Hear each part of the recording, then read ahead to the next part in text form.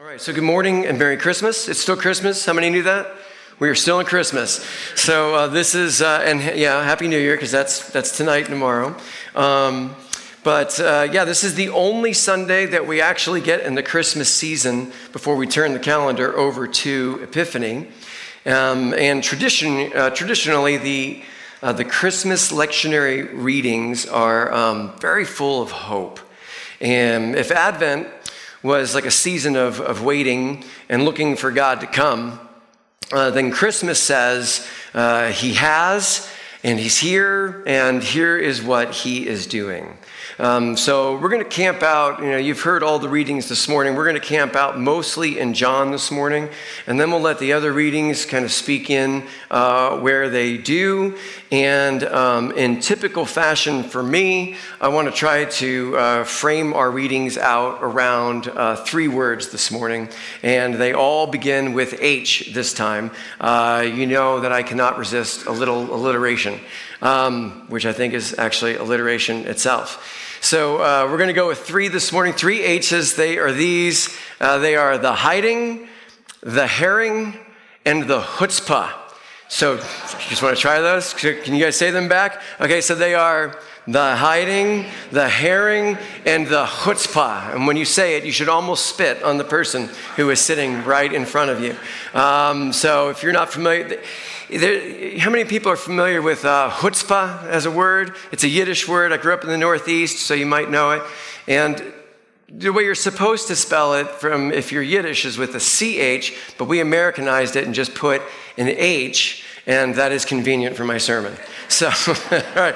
So before we jump in, 2 things. Let me pray quickly, and then maybe whoever's working sound can make me a little less hot. I feel a little hot.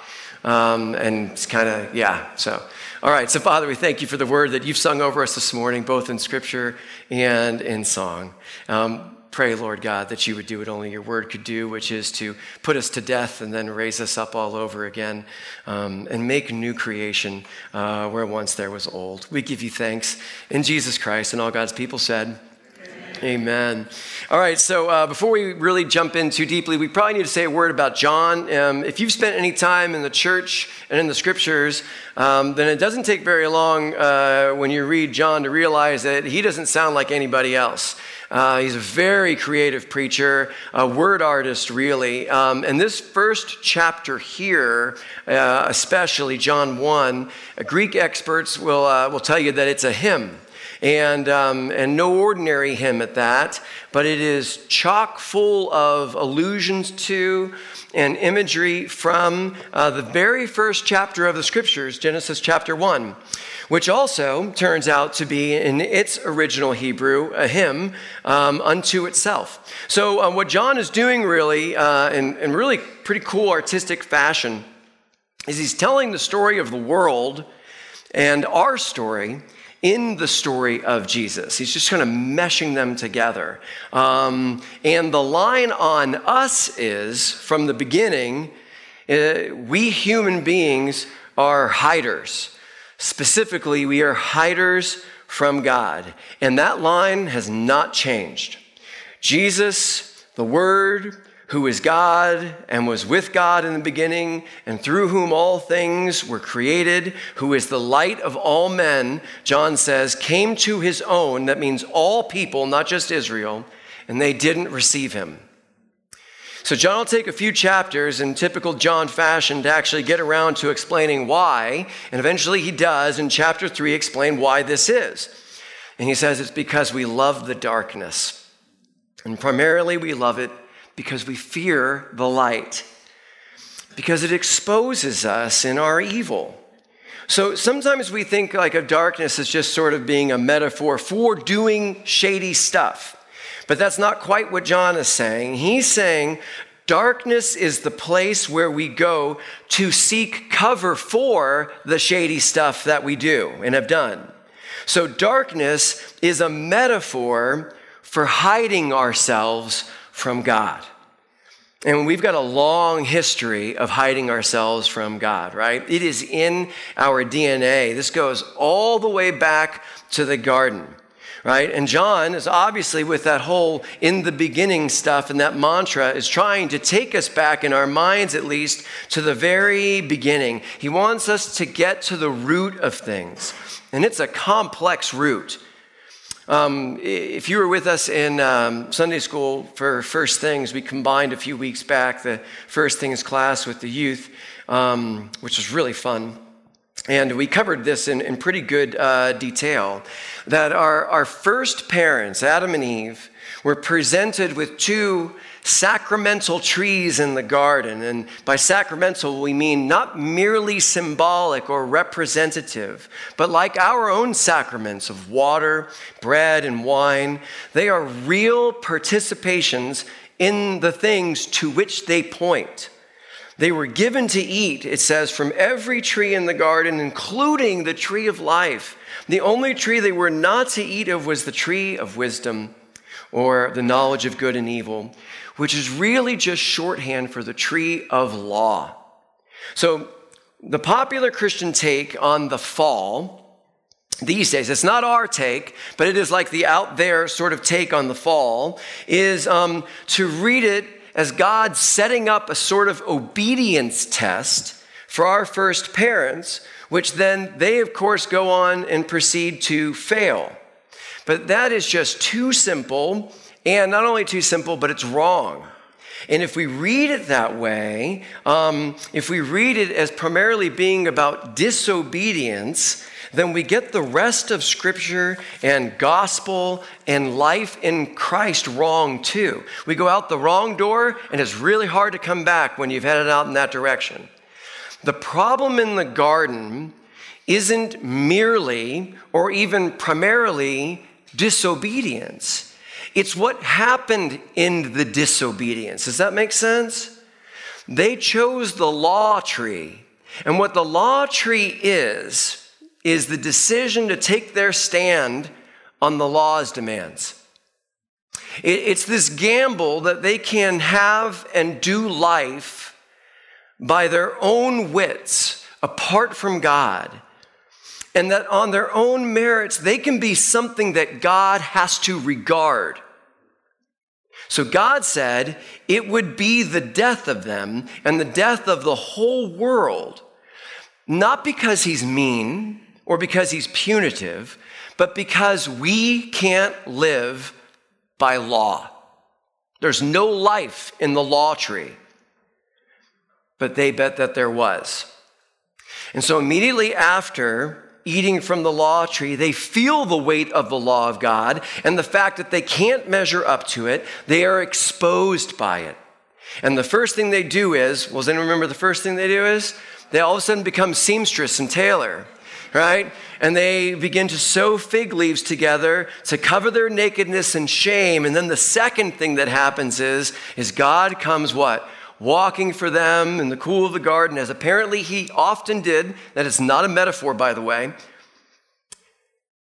He can't find them. Why? Because they've hidden themselves even more deeply in the bush. Their fear is that God is coming for their heads, when in actuality, he is coming to forgive and to restore them. That's what law does to us.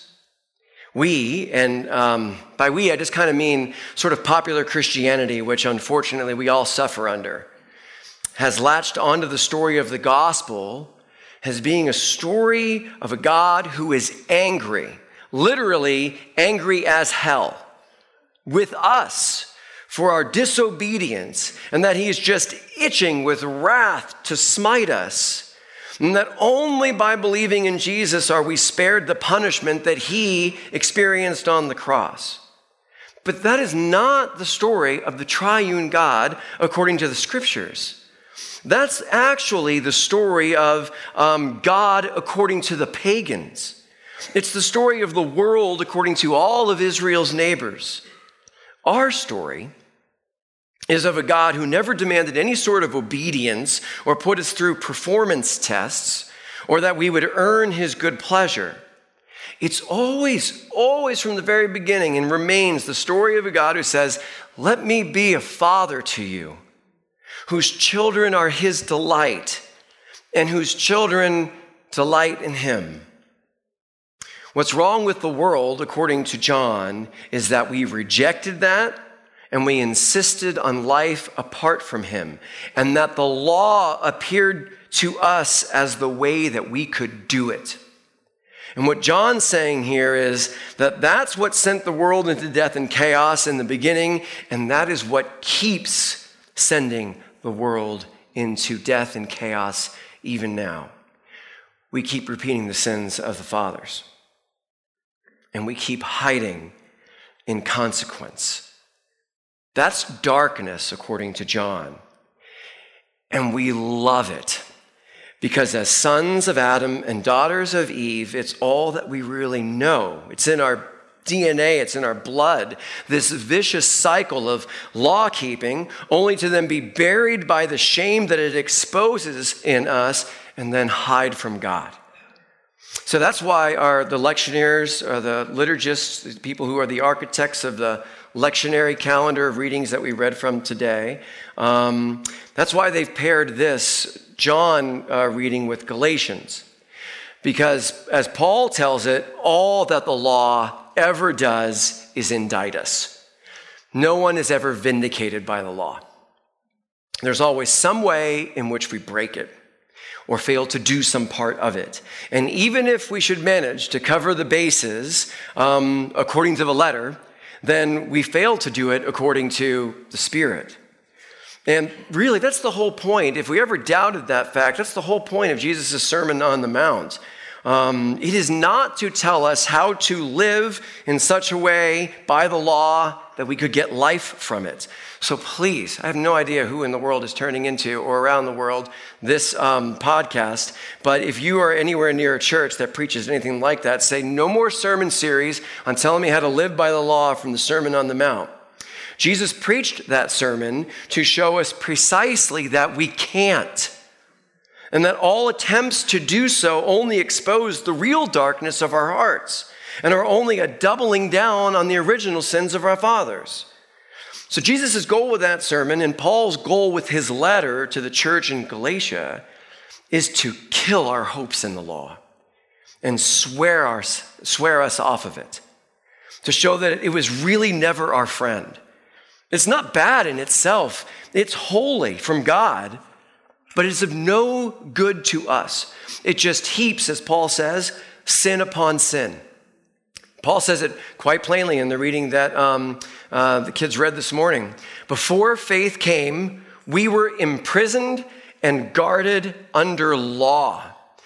So I don't know how optimistically you have to read that to think that maybe there's something positive in being imprisoned and guarded. But if you've ever been under imprisoned, guarded watch, you know that there's nothing positive there. But then, right, so they do pretty good in the translation there, but then the King James and a few other translations go on in like the very next verse. I think it's just they're unable to resist the law-loving Adamness in them. They go on to describe it in some translations, the law, as being a tutor to bring us to Christ, as if it were someone who sat down with you after school and helped you do better on your math so that you could score better on your college entry exams and get into a better college. That's how it makes it sound. That's a horrible translation. The Greek there is something more like not tutor, but cruel schoolmaster. So, and no offense to Mr. George, who is the exception to the rule, but is there any other kind? Right? Think back on all the English boarding school films and novels that you've ever read, and the schoolmaster is always what? The villain. This is, I have a picture of my favorite schoolmaster.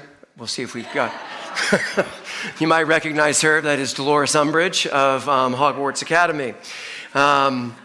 That is what Paul has in mind when he writes, the law is a cruel schoolmaster. Luther translated it better. He said the translation is not to bring us to Christ, but to drive us to Christ. The law was our cruel schoolmaster driving us into the arms of Jesus and gospel. So as Paul actually explains in the preaching the preceding verse to the one that we're looking at. He says, God locks the whole world up in sin under the law so that the only way they will find him is by faith. Or to put that another way, he refuses to be found in or by law keeping, but only in his grace. Not as the giver of commands, but as the giver of righteousness. Or as John puts it here, for from his fullness we have all received grace upon grace. For the law was given through Moses, but grace and truth came through Jesus Christ. So the law turns out to have been all along what we would call a red herring. It's a diversion. It's a dead-end street. And yet in the fallenness of our sin, right, the fallenness of our sin is such that we actually prefer the idol, law-keeping God that we've made after our own image. We prefer him to the God who actually tells us who he is. We're addicted to it. So this is what John's going to go on to say in chapter 3, that though Christ came into the world not to condemn, but to save it, we actually preferred the condemnation. How on earth can that be? Right? What kind of sick puppies are we? So I want to read to you just a quick excerpt from one of my favorite theologians, and I love the way he explains this. Listen to him. He says, this is Jesus, and this is the judgment. But the word is krisis there, from which we get our word crisis. So hear it that way. And this is the crisis, that the light has come into the world, and people loved the darkness rather than the light, because their deeds were evil. So he goes on to say this. Yes, Jesus says, there is a judgment. And that judgment still stands because the law and the prophets that I came to fulfill still stand. There remains a judgment because the law remains forever your beauty. And when I come to you in my fulfillment of all its righteous demands, I will only make the ugliness of your sin look 1,000 times worse. But then he says, but hear me, but I do not judge you. Those are Jesus' words. You judge yourself by taking your stand on the law's demands rather than on my righteousness, which is yours for the believing. Right? So this is the crisis. We feel in the crisis because this is what John is hoping to get at. We are hopeless law lovers who embrace its condemnation rather than the free gift of righteousness that Jesus bestows on all of creation. But, and thanks be to God, in the gospel, there is always a what? There's a but. But to those who did receive him and believed, he granted sonship in the kingdom of God. So I love how John does this, and I love how quickly he does this. It's brilliant. He doesn't want to just tell us there is a crisis. He wants us to feel the crisis inside of ourselves. And here's what he says. Everyone has rejected him. But to those who believed and received, and we're supposed to be at that point crying out, whoa, hang on. How can it be that everyone has rejected him, and yet to all who believed and received, if by nature we're all rejectors of him?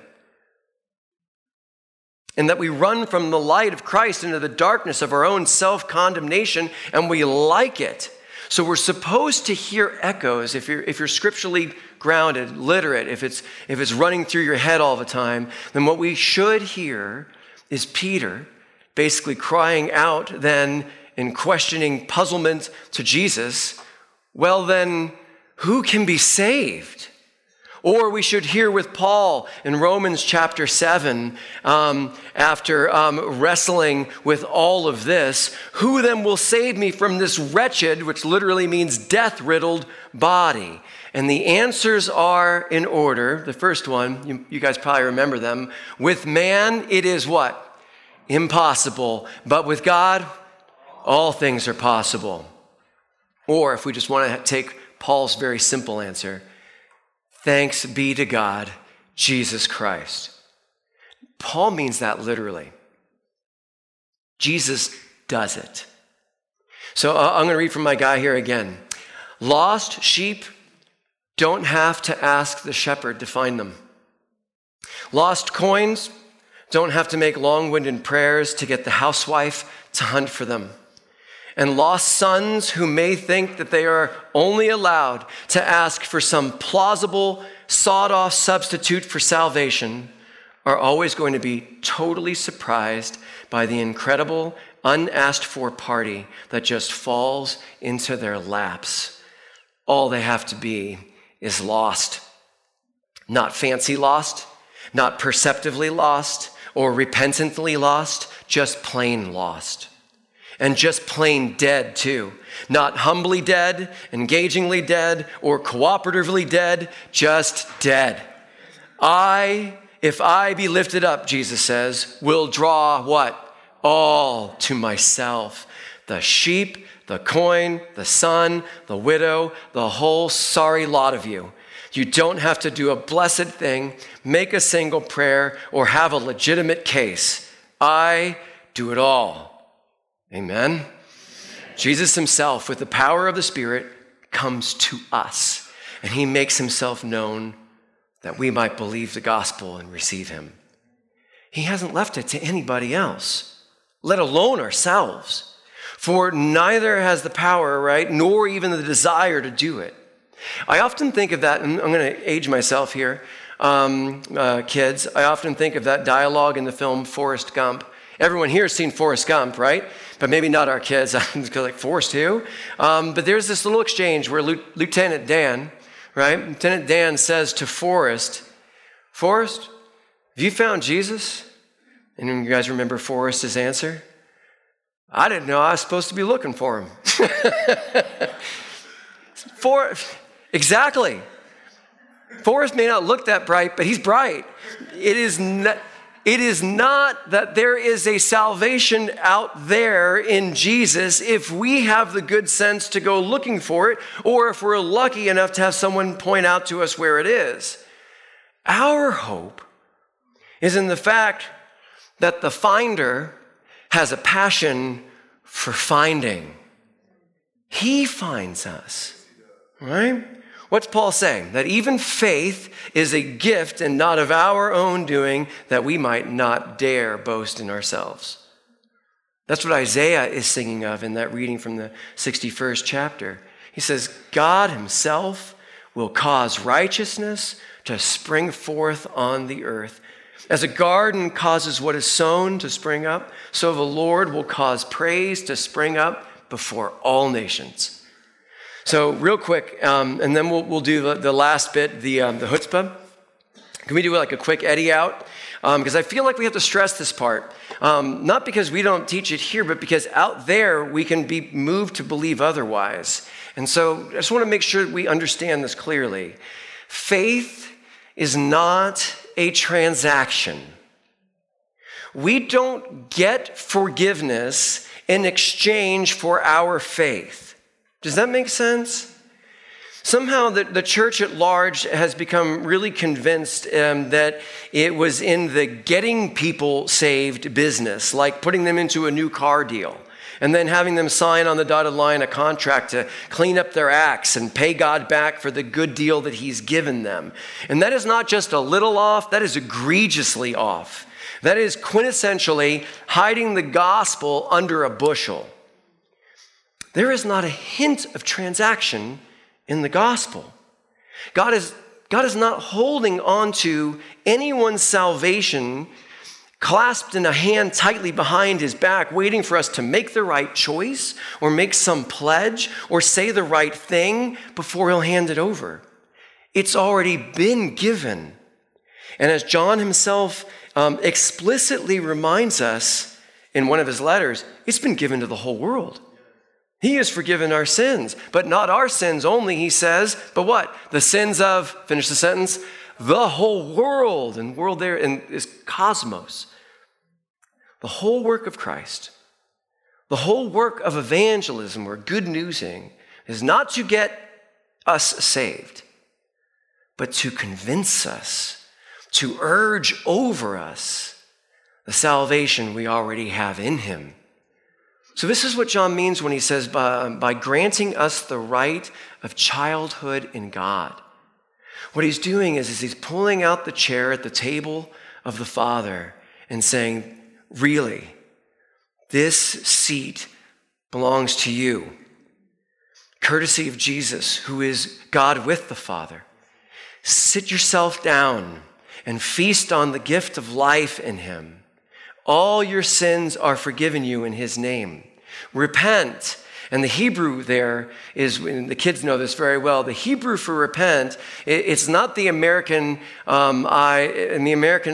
pietistic version of I swear to do better and I'm really sorry. Repent is turn around in Hebrew. And it just means stop chasing the red herring of our fathers and our mothers and sit yourself down and believe the good news, for goodness sake, right? Not so that we might try to live in such a way as we no longer need the forgiveness of sins, but to rest in the forgiveness of sins that's been given us. Okay, so that leaves us with the chutzpah. Do you guys want to say that just for fun? Chutzpah. Yiddish for a couple of English and Spanish slang words that I don't think I can use from here. But I'm going to give you another Yiddish word, moxie. Nerve, spunk, unfaltering, cocky confidence. Our God has chutzpah.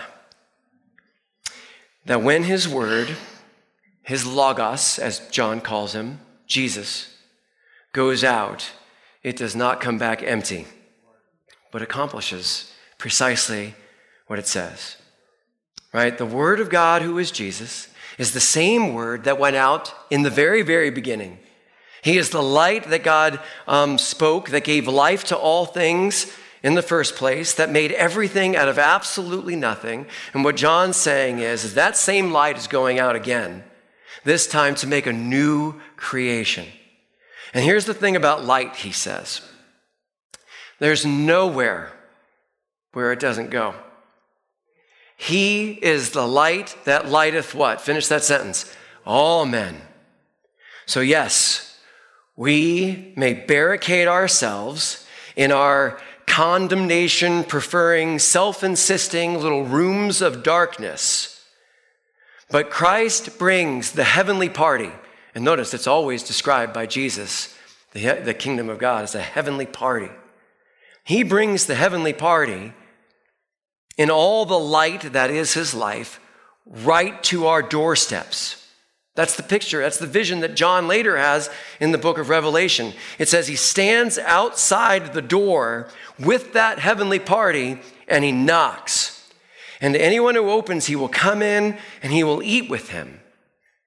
Now, here's the thing that strikes me about doors, especially in that day, but even still now. None of them are airtight. I've installed 5 exterior doors in the last 2 years, and I think 8 interior ones, and I know it. No matter how good the carpenter, there is always a crack. And so I'm reminded of a line from one of my favorite poets of this age who observed regarding God and the gospel, that this is by design, that there is a crack in everything, because that's how the light gets in. That's your picture from the youth this week.